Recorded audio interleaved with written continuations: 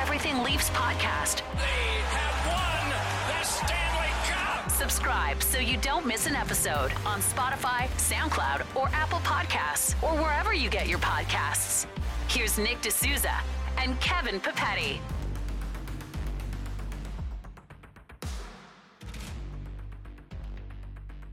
Welcome to the Everything Leafs podcast. I'm Kevin Papetti here with Nick D'Souza as always. We have a bit of a hybrid podcast tonight. We have the trade deadline reaction. We've already talked about Foligno and Nash, but we have a few more deals to talk about. And we also have a couple of losses to talk about, Nick. So an overtime loss against Calgary, also a loss against Montreal. Nick, let's start with the trade deadline, though. If you were just to give them an overall grade, what are your thoughts on just a letter grade to start? For Toronto, I'll give them a B+. I think that they do fill their needs. We knew that they needed a few different type of positions. Like they get their goalie, they get the depth defenseman. Obviously, they got Foligno. I'm going to include Galchenyuk as well, even though it didn't happen at the deadline. And then they get Riley Nash, so some depth at center. So I give them a B+. I don't think they knocked this one out of the park. I do think, maybe in their individual moves, they could have kind of hit it out of the park. So I'm not going to give them an A-, but I think a B+ is fair. Yeah, I give him a B+ as well. I think if you do include a Galchenyuk, I'd bump that up to an A-, maybe even an A, depending on if he keeps playing like this. But let's start. I know we went with Foligno at the start. We kind of had a podcast right after it, so I don't know if we fully reflected on that deal. So let's start with Foligno, which was gave up their 2021 first, as well as 2 fourths. They also took the salary back. I do not know how to pronounce his name. I think it's Noessen. I thought it was Nason. Definitely had that. Or something like that. Definitely had it. I knew I had it wrong. But they took on his salaries on a one-way deal. I believe it's close to $1 million in order to get some of that salary retention. Obviously, when you're Leafs, you don't really care about that. It's more the first and the 2 fourths. But I guess my reaction is I do think it's a bit of an overpay, but I was comfortable giving up the first. I was comfortable overpaying slightly. I'd rather Foligno than nothing. I do think there were perhaps better options available, but I do like Foligno just personally. I'm going to be rooting for him. So I'm okay with that deal, I'd say. I don't love it, but I'm okay with it. I would say the same thing. I think at first we didn't really know. So when we recorded the other day, we didn't really know, whether the Leafs didn't want Hall, whether they didn't push hard enough for Hall. We didn't really know the situation. So I think at the time I was pretty disappointed. I think now that the dust has settled, I've slept on it, I've looked into it further. I kind of like the Foligno thing. When it comes to the first round pick, I don't really mind. I mean, they've added all these pieces without touching the prospects and without touching this current roster. And I think that's really important in itself.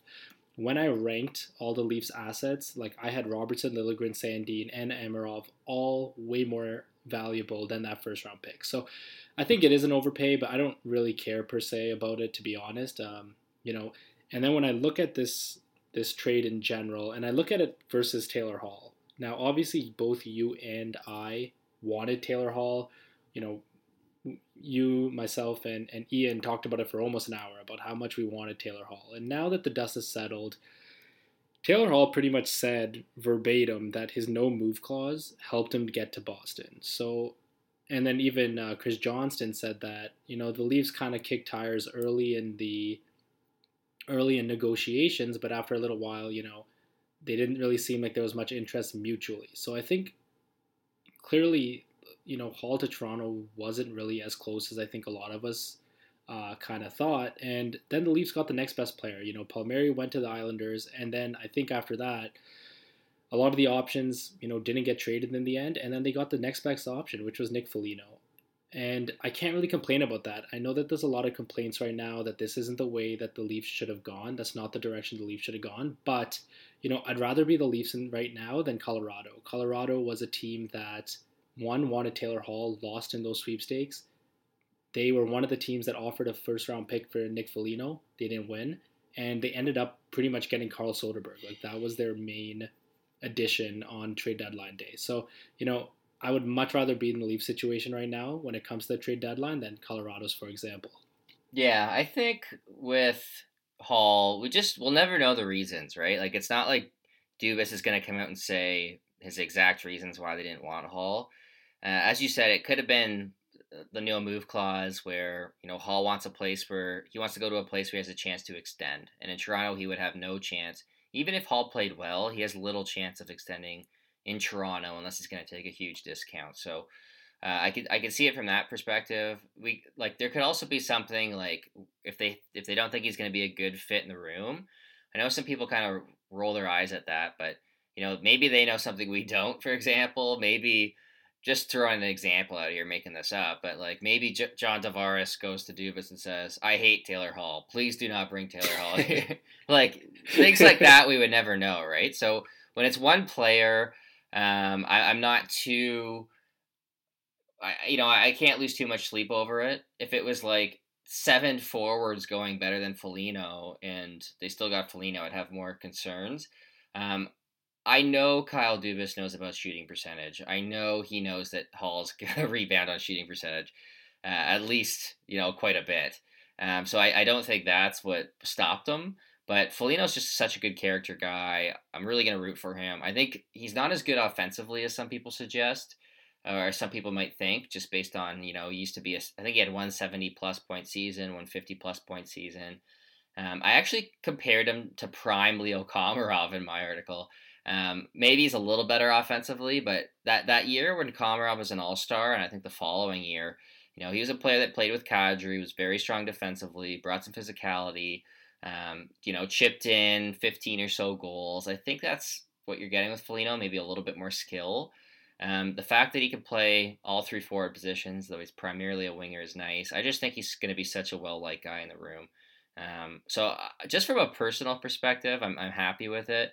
I liked him. I like that deal more than the Matthias Janmark deal, who I think is a fine player. But I think if you're the Leafs, you have to go, we want to make a splash. We want to make the room feel like we really got someone here. And I think giving up a first does that. I also just think that, the fair price was probably a second for Foligno without the retention. And I think some people kind of overestimate the difference between a late first and a second. So I'm okay with the deal. I do think it's a slight overpay if you do give up a first. Normally you get a little bit better of a rental, but not that many forwards got moved, and I do like Foligno. I do like what he brings, the physical aspect, the two-way game, so I'm excited to see him in Toronto. Yeah, I'm glad that you brought up the feel to the room and just how he'll fit in the locker room, because Keith actually had a media availability that morning, the morning of the deadline. Sorry, the morning before Foligno got traded. So, and he continued to use words or phrases like, "We really like the feel in the room right now. We brought in Simmons, we brought in Thornton, we brought in Spezza, so that there's a bunch of leadership, and we really like kind of this veteran leadership in the locker room. We've never had a lineup as tight-knit." We hear that all the time nowadays. And this is before Foligno was traded. So I think that at that time, that morning, Toronto already either knew that they were going to get Foligno, or that was clearly one of their biggest targets going into it. I don't know. I thought that was kind of interesting. Now, when it comes to Foligno, I think depth scoring, now this is something I also see on my timeline right now, is that depth scoring is going to be a concern. And I do agree with that. I do think depth scoring was a concern last year against Columbus. I don't think Foligno has really changed that. I don't think that he offensively is going to really push the needle.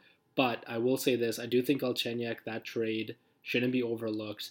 And the Leafs have the players to ice 12 good forwards, and they should not have a problem when it comes to depth scoring if the lineup is done right. And I think that's in Sheldon Keefe's hands now. I think he's going to experiment a bunch of different things over the next, last quarter or so of the season, probably less than a quarter. But I don't know. I think it's really up to the lineup now. I think they definitely have the players to have 4 lines that can do pretty good and outscore their opponents. But primarily they're going to have a checking line that's mostly going to be good defensively. I'm sure Foligno is going to be on that line at some point. And other than that, whether you outscore your opponents, 5-4 or 1-0, it's going to be the same thing. So I do expect a lot more low event hockey as the season goes on. Yeah, I think with depth scoring, that is going to be an issue, Nick, because it was a bit of an issue against Columbus. And just looking at it, we'll have to see where it shakes out. I just think that Foligno, I'm not going to pretend he's as good as Hall. I don't think he is.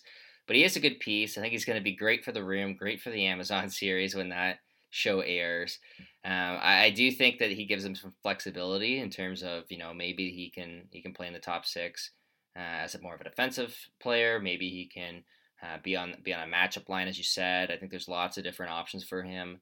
I actually played with Matthews way back at the World Championships. So I just think he's going to be such a popular teammate. I'm excited to see him.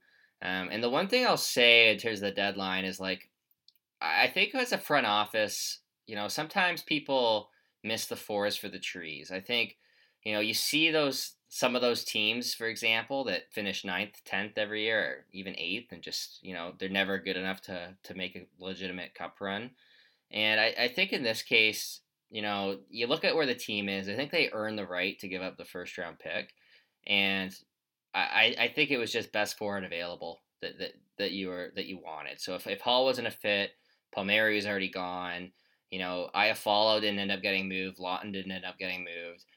Foligno's really the next guy. I mean, Mantha didn't make sense. That wasn't happening. The Leafs didn't have a Veranda to give up. And they can't really afford Mantha's cap in future years without moving other guys. So I have no problem with the Foligno move whatsoever, and I'm just excited to get to see him play in Toronto. Yeah, I agree. Yeah, I want a few things that I want to address here, because obviously anytime you see things like there was a pretty big kind of section of Leafs, like Leafs Nation, I guess I'll say, that wanted Hall. And then there were people that wanted Foligno.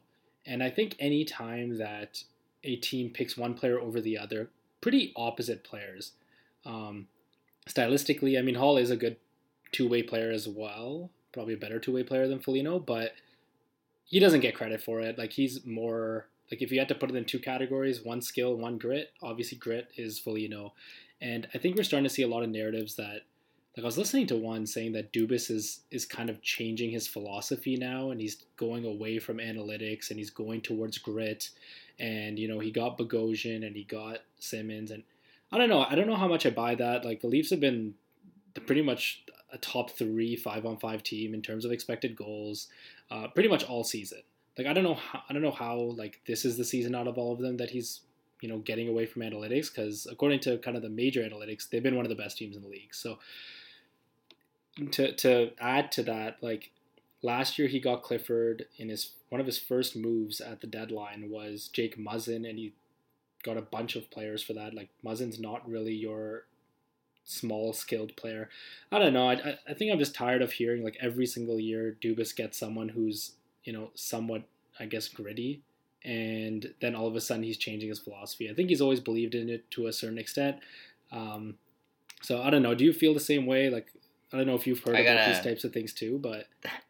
So I write at Maple Leafs Hot Stove, as you know, and I wrote an article just on my thoughts on the trade deadline. And there was one commenter who was convinced that it wasn't Dubas making the trades. Like, it was Shanahan overruling him, that they needed grit. It's like, are you serious? Like, basically every move he likes, he says it's not Dubas, and then every move he doesn't like, he says it was a Dubas move. It's like when people used to do the Lou/Dubas moves way back in the day, or the Hunter versus Dubas. I don't know. I just don't think people are paying attention enough. Like, I don't know if you'll remember this. This is pretty niche, but there was, when Dubas was still the assistant GM, and he was pretty heavily involved in the Marlies. It was before they won, and he was asked a question. I think it was during the off season, and he was asked about Frederic Gauthier and what he brings to the table. And Dubas got kind of defensive. And he said that, a lot of people right now in hockey were kind of trying to figure out how defense is measured. And according to their stats and according to their measures, Frederic Gauthier grades out extremely well according to a lot of defensive metrics. I don't know if you remember that. Okay, I don't know if that was a good take by him, but we'll go with it. This is back when he was with the Marlies, so he came up with the Leafs and was decent defensively as a fourth. But anyways... This is before he was on the Leafs, and people went nuts about it because their notion about Dubas was that he's like this high offense guy. Gauthier was drafted by the Burke era, like he wouldn't be a fan of Gauthier, and then Dubas came out and said that. So and this is dating back. This was like in 2015 or 2016. Like it was early. And so I don't know, like Dubas has always been a fan of defensive hockey, I think, or he's always valued players that can play defense. So I don't know, I'm not that surprised by him getting Bogosian and Foligno and kind of trying to fix a defense that's been bad for years. Yeah, I said well to build a blue line. I will say, like, with those press conferences, like, people really overestimate what the general manager is going to say. Like, I know when he defended Cece, it's like, what the hell did you expect? Did you think he was going to get up to the podium and be like, Cody Cece fucking sucks? Like, that's not what a general manager is going to say. He's always going to defend the player. So yeah, I think that narrative's done. But let's get to some of the other trades here. Just the overall trade. So there's Riley Nash for a seventh, which could become a sixth. I know we went over that one already. Dave Rittich for a third, who started tonight. We're going to touch on the game a little bit later. They got Ben Hutton for the blue line for a 2022 fifth-round pick. And then Barabanov went, really just to give him a chance to play in San Jose. I believe it was Samela who came back, a Finnish center. So let's start with Rittich, Nick. I know you played tonight. They got the overtime loss. I thought he played okay. Let's start with him. Obviously, we won't just base it on tonight, but just in general, what were your thoughts on that Rittich trade? I thought it was good. Actually, I read, it was on The Athletic, it might have been Myrtle, saying that they actually might not know if Frederick Anderson's going to come before the season ends, and Rittich was kind of just like an insurance policy just in case he can't play, just so that it's another goalie in front of Michael Hutchinson. So, I didn't mind the price. I think that you don't want to go into the playoffs with Anderson, who obviously hasn't been on the ice and but feels like, I think it is over a month now, and Campbell, who's been playing really well, but also has that nagging injury. I think it's a good move. I think if you want to have a long playoff run, you can't rely on that. So I'm glad they had it. I thought he played well today. I don't really blame any of the goals on him at all. And I thought he was solid today. Yeah, I think it was just a must move. Like, they had to make that trade. I don't think it sounds like for Anderson's not coming back, but we'll see.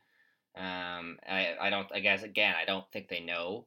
And there's always setbacks too as a potential possibility. So with him and Campbell, their health, I think you need to get a goalie. I know we guessed Ullmark, who didn't end up getting traded by Buffalo. We thought Bernier was a little unlikely just because it was the reunion. So I think if we would have spent more time on goaltenders on the last episode, I think we would have definitely said Riddick, because he played great against Toronto this year. I know he had saved 70 straight shots. He was like a Vezina caliber goalie against them. So I think the Leafs know what he can do. The Leafs players know what he's capable of. I don't think you wanted Hutchison in a playoff game under any circumstance. So I'm a big fan of that move for a third-round pick. It's a great insurance policy. I think when you're a team that's looking to contend, a team that's as good as the Leafs, those are the kind of deals that make sense. So big fan of that move. In terms of Ben Hutton, I don't have much to say. I think they wanted a depth defenseman who's played NHL games. I don't think they wanted to throw Liljegren in, doesn't play at all in the regular season, and then, throw him into playoff action. He seems like he's a happy-go-lucky guy, according to Kevin Bieksa, and that I saw that Barbie video. He's a Barbie girl. That was the Leafs' needs going into the deadline. So it's great. Like, he'll be great for the Amazon series as a fifth-round pick. I don't know how good he is. We'll see. I'm sure they'll get him some games. I don't think they're scratching Dermott permanently or anything, but he seems like a good candidate, a happy-go-lucky guy that can, play here and there. And if there's injuries, great. You have an extra body. Yeah, I mean, I don't really have too strong feelings about Hutton. I love that video though. I gotta see a Hutton Dermott pairing, because I feel like that the energy between those two will be through the roof. But yeah, I know. I think it's just a good depth move. We'll see if he even plays. We've said this in the past. Like if you go on a long run, usually you need at least 7-8D that are rotating in at some point. So I guess the more the merrier. Yep, exactly. So I think, very happy with Riddick. I'm okay with Hutton. Like, I expected them to get a depth defenseman. The Barabanov trade, I don't have much to say other than it makes sense to give him a chance to play. They went out and got Foligno, Riley Nash. He clearly wasn't going to play much down the stretch. I think they also wanted to get guys like Robertson, Sabrin some playing time. Give him a chance to play in San Jose. I thought he was fine. He's good on the forecheck. I wish him all the best. But if you want to get these free agents, and even Chris Versteeg mentioned it on the broadcast, like players take note of these things. You're not going to be buried in the depth chart if you sign in Toronto. It's not. They did the same thing with Lettinen. They did the same thing with Levo. I think it just makes sense if you want to lure KHL free agents and just free agents in general, making sure they're not going to be rooting their careers by signing in Toronto. Yeah, exactly. There's two things actually I want to address here. One, you touched upon already. Like, I think this organization takes a lot of pride in being good people. And I know this kind of sounds cliche, but like you said, they did this with Levo. They've done it with a bunch of different players. Like even when when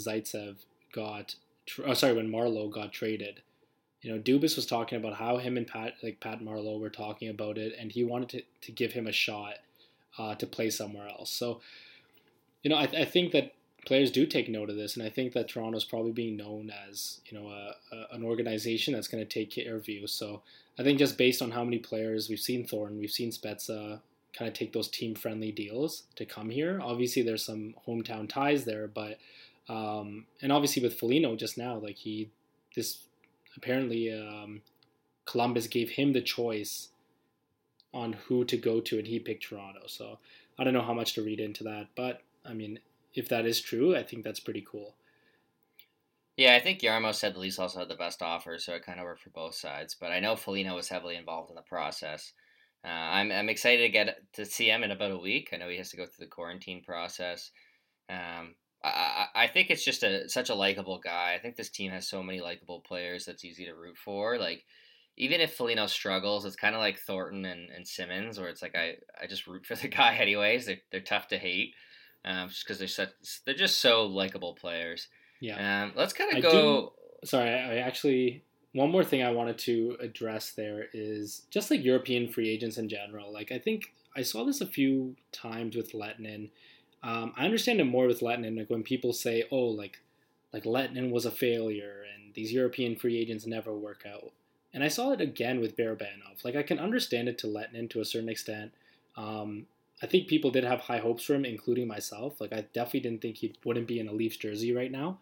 And then with Barabanov, it's like you got the player for free. Like, you didn't trade anything.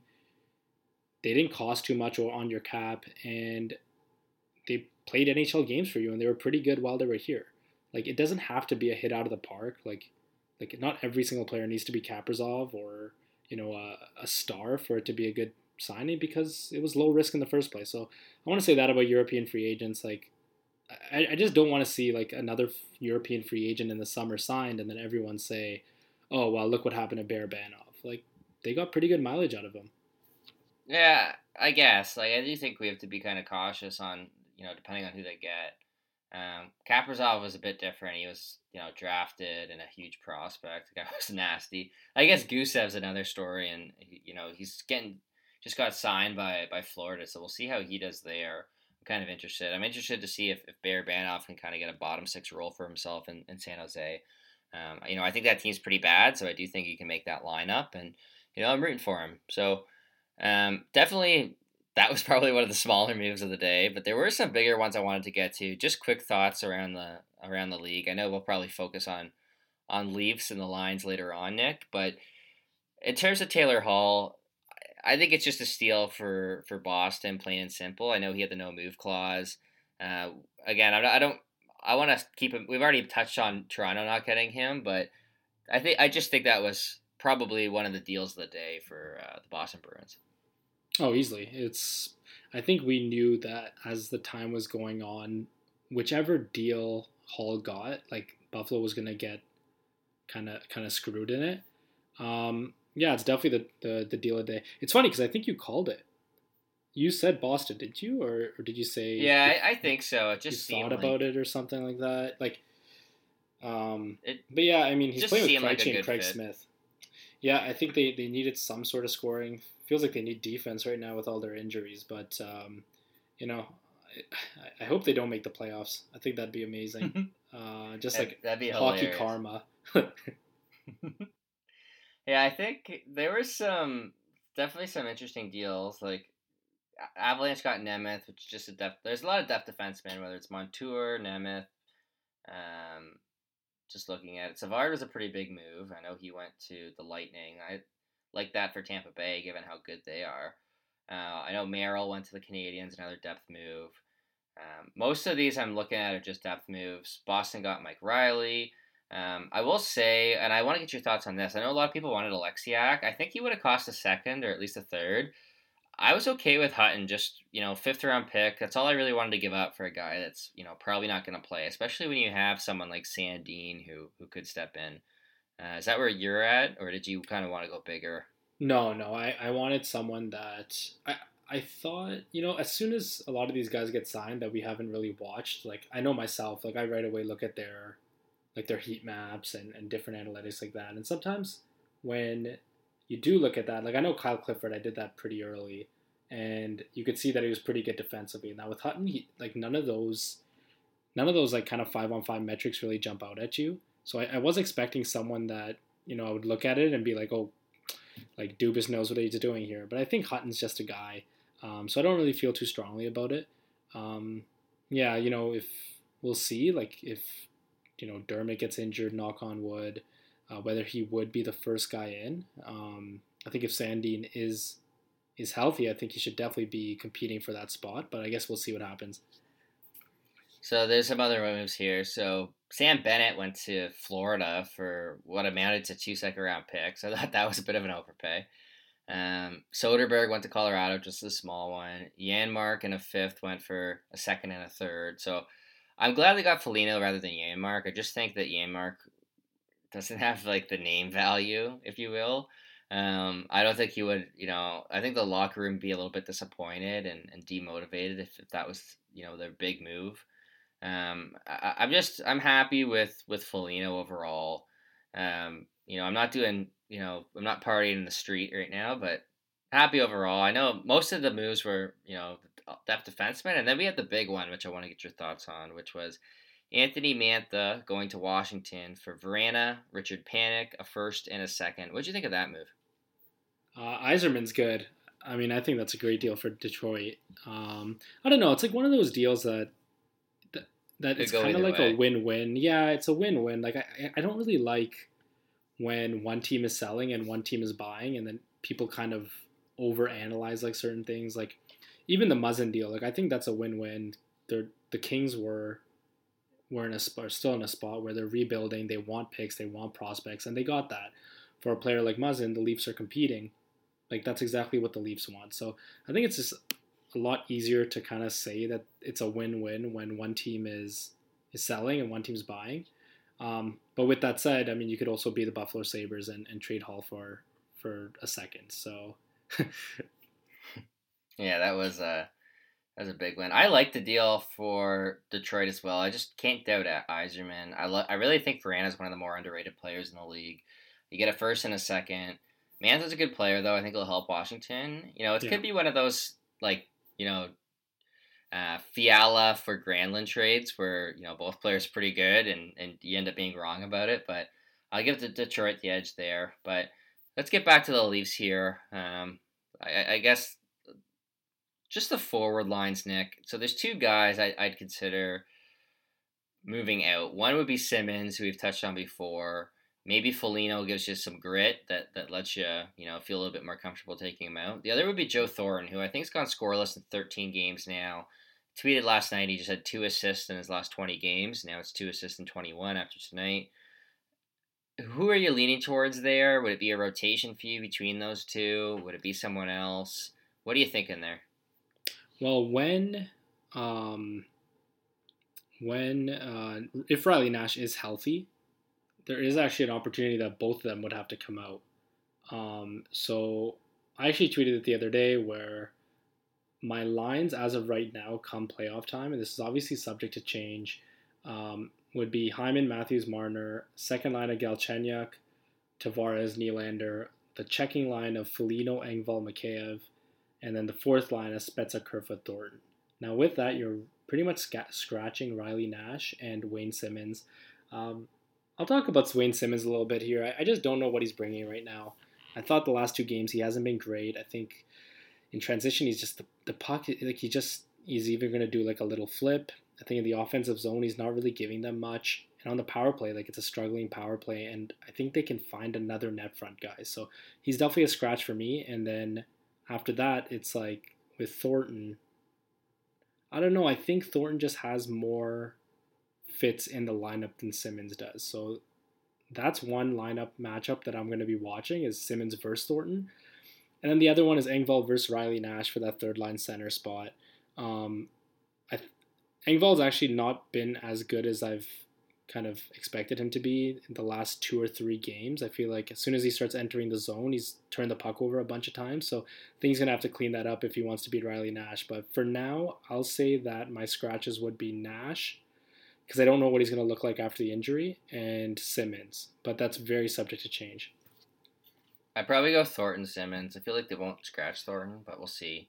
Yeah, I think that's the logical move right now. Like if Riley Nash looks even close to the regular Riley Nash that we're used to, then yeah, I'm completely on board with you going Thornton and Simmons.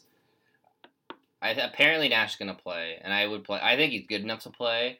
I think the Leafs know him well. I think Freeman today said, he's going to play. I think Myrtle also said that Keith's been looking for a right-handed face-off option for the penalty kill. I know they've gone with Spezza there, but Nash is probably a better fit. Engvall and Kerfoot struggle in the dot, so I think if you're taking the top 12 forwards, Nash is probably one, and if he's healthy and he's gets his legs back, because he's going to be injured, it's going to take him a bit to through practice get back up to speed, but I do think that when healthy, he's probably one of the 12 best forwards right now. So just in terms of lines, I think we're kind of on the same page. So I think it's Hyman on line 1. Galchenyuk on line 2. I think they're just both so strong in the forecheck. Obviously, Hyman's in a different caliber of player than Galchenyuk, but in some combination, I'd want them in the top 6. But I'm interested to experiment. I think Foligno, I'd like to see him actually with Kerfoot. I think that'd be a really good combo. I do think they need kind of a scoring line. Like I wouldn't mind going Foligno, Kerfoot, Spezza, for example. And then maybe go in with a very defensive fourth line. I do think this team's going to be pretty strong defensively, though. You just look at their defense now compared to last year when Muzzin got hurt with that, Marinson Hall, Riley Ceci, and Dermott Barry. I just think it's just so much better. The forward defense is better. I'm interested to see it. So we'll see what happens here, but once Foligno's back, where do you think he starts? I guess that's a good question. Do you think he's going to start in the top? Yeah, I think so too. 100%. I think we've just heard it from Chris Johnston and Elliot Friedman over the last couple of months that the Leafs have been looking for someone specifically to play with Tavares Nylander. So I think for sure he's going to start next to their. Well, they got Galchenyuk though, right? So and they were talking about it after though. I don't know. We'll see. I think. The more actually I think of it, I mean, in the end, I hope that he's on that checking line because Foligno's just so good defensively. I guess we'll see where he starts. But one thing I've been thinking about is, and I mentioned this on the last podcast, was I want depth scoring and I want that bottom 6 to be able to score because against Columbus, they're pretty bad. And if you can somehow get Galchenyuk in that bottom 6, and I think you've touched upon it actually, that it would give some offensive punch. And I've been trying to think of how they can do that. And so one way I thought... Sorry? I like Kerfoot Spezza then, if you're going to do that. In the top 6? No, in the bottom 6. Galchenyuk, Kerfoot, Spezza. No, I'm trying to think of 2 guys that you can put in the top 6 with kind of your big 4 to allow Galchenyuk, or even Hyman, I definitely wanted the top 6. Okay. But if there's a way that you can get Galchenyuk and Foligno in your bottom 6, and one way I thought of it, 2 players that I thought that still could play in the top 6. So one is Alex Kerfoot. We've seen him play with Tavares and Nylander. I thought they were pretty good together. And then you get Galchenyuk in the bottom 6, which just gives you a little bit more offense. And another one is Thornton. Thornton playing with Matthews Marner. Hyman goes with Tavares and Nylander. And then Galchenyuk, Foligno in the bottom 6. Now, Thornton hasn't been... Sorry? I'm out. I'm out on Thornton in the top 6. I don't know. Like he was pretty. If you can get this isn't my plan A, plan B, or plan C, but I want a pretty like I think the Thornton was pretty good with Matthews and Marner, and then as soon as he got taken off that line, kind of it was easy to predict that he wasn't very good, but like that was a pretty good line. Like you and I were talking about Thornton potentially, you know, being a legitimate top 6 forward and potentially, you know, centering that third line early in the year. Like that's how good he was doing. Yeah, so maybe you try him as the 4th line center, but when you have 2 points in your last 21 games, I just don't think they should be going back to that. He hasn't looked like the same guy. I know he got off to a pretty good start, but a lot of guys look better with Matthews and Marner, and frankly, I think it's got to be Hyman there. I don't want to see Thornton there come playoff time at this point. That's my plan A for sure. Yeah. Is Hyman there? But I don't know. I'm just kind of brainstorming here. I think that they are going to try a bunch of different looks. But we'll see. Maybe you try Foligno with Matthews, Marner. Even I'm sure they'll give him some chances, and then we'll see where that takes them. Yeah, for sure. And Sheldon Keefe's the best coach for this. Like he'll try anything. One thing I do, yeah, he's not shy, and they've got a huge lead, obviously in the North Division. But I do want to talk about special teams a little bit because this power play looks pretty bad right now. And on the other hand, you have a pretty they just added 2 pretty good penalty killers in Riley Nash and Nick Foligno. So let's talk about the power play first. If someone comes up to you and says, Kevin, what do we do? What do you want to do to fix this power play right now? What do you tell them? Tell them stop playing the guys that want to be scratched on the top unit. That's what I tell them. So no Simmons, no Thornton. I would load it up, and I think you got more than enough talent for power play 2. With guys like Galchenyuk, Spezza, potentially Hyman. So yeah, I would load up power play 1. Tonight's game, I honestly, they only had the 1 power play. It was the 4-minute one. I thought Calgary's penalty kill was very strong. Like I think sometimes we don't give any credit to the penalty killers, and normally that's justified. Like sometimes that is justified, maybe not normally, but sometimes. Tonight I thought they were legitimately impressive. I always find Carolina's penalty kills very impressive, just with their aggression. But in general, it hasn't been great. I do think that I would stack power play 1. I've been saying it forever. Get Marner on his non-one-timer side. Give him options, whether he's feeding Tavares down low, feeding Matthews across the ice. I do think they'll figure it out. I think it's impressive that I think they're like 9-1-1 in their last 11, and they've done it with such a bad power play. So I am pretty confident they'll figure it out, but it's certainly nice that they're winning games without their power play right now.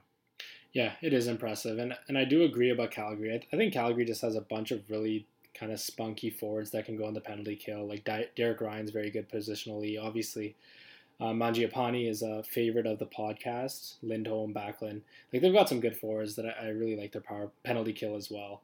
I agree. I think that they should load up the power play. I think sometimes you can kind of overthink the power play, and when you have guys that are so good. Like, obviously, Matthews, Marner, who's one of the best passers in the league. Like, I just want to see them on their non-one-timer sides. Riley's job should just be, I don't want to see Riley shoot anymore. Every single time that Riley shoots, it feels like the puck's going the other way, and they can never kind of enter the zone again with possession. And it kind of just kills the power play. So, I just want to see Riley there facilitate, give the puck to Marner, give the puck to Matthews, try and get the puck down low, and I don't want to see Riley kind of that facilitator on the power play anymore. But let's kind of shift over to the penalty kill here. Now, virtually this season, Toronto's been using Hyman, they've been using Marner, and then kind of a mix of like Mikheyev and Engvald's seen a little bit, Kerfoot. Now you get Foligno, now you get Riley Nash, 2 guys that can penalty kill. Like, who are your top 4 penalty killers come playoff time if you were to choose right now? I don't know, Marner, Hyman, Mikheyev, Nash, Kerfoot can do it. If you had to pick with Spezza taking face-offs. Your top 4.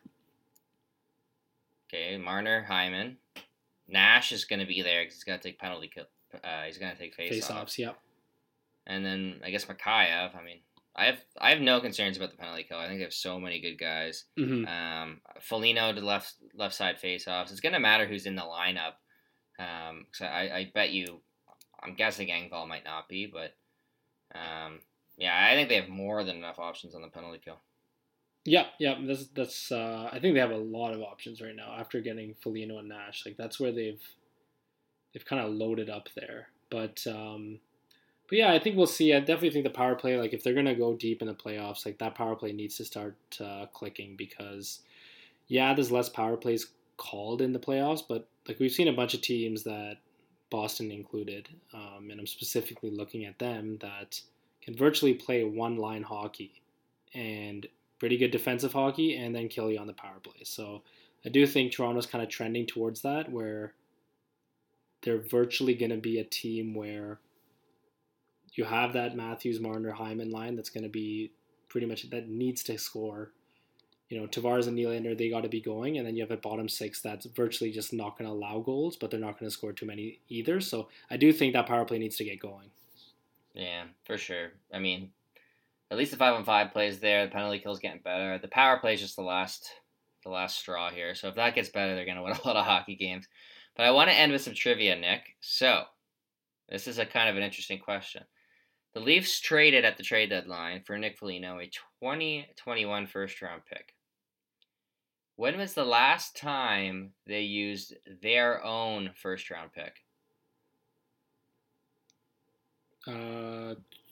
Sandin. Oh, no, you know what? They traded that one too at the draft. That's a good question. I think Timothy Liljegren. You are correct. Yeah, I caught myself there though. As soon as I said Sandin, quickly an image of Semyon Duragin-Chantsev's face came into my mind, and he told me, take that back right now. So really the last one was the Mark Hunter draft, which was Liljegren. So 2021's been traded. 2020 was traded. I believe that was for Marleau. That was number 12, actually. And then they ended up trading for 15. The year before, they had traded it for Muzzin, I believe, because they ended up getting Robertson at round 2. And then Sandin, they had traded down for it. I think they had like 25, and they ended up getting the 30th pick. So yeah, it's gonna be 4 straight drafts. It sounds like without their own first round pick. So, Nick, great job on the trivia. Thanks for. Okay, I actually have a question for you, Kevin. I'm gonna throw it back at you. So, the 2015 World Championship. Okay. So the IIHF World Championship of 2015 was absolutely stacked. So it had Hall, it had Couturier, Nathan McKinnon, Schenn, Crosby, Sagan. Which Leafs forward that's on the current team right now led scoring in that for Canada? That's at 2015. They had Crosby? They had Crosby. They had Sagan. They had O'Reilly, McKinnon, Giroux, Braden Schenn, Taylor Hall, Sean Couturier, Matt Duchene. Wow, team is stacked. I'm gonna go. I think I might know it. I'm gonna go Jason Spezza. It is Jason Spezza. I don't know how I knew that. 2015, 6 years ago. I didn't know that team was that stacked. I know the States weren't because they don't get their A team. Like no one goes for them, but. They had a phenomenal defensive pairing that you might know quite well of Jake Muzzin and Tyson Barrie. Wow. I know. That's the boys right there. I know Riley played with Tanev once, and everyone was like, you got to get Tanev. Like, he would have been a good player, but it's just kind of funny. After that, everyone wanted that pairing reunited, which probably would have been a pretty good pairing, but... Nick, thank you for the trivia question in return, and thank you for some trade deadline analysis tonight, and we'll see everybody next week.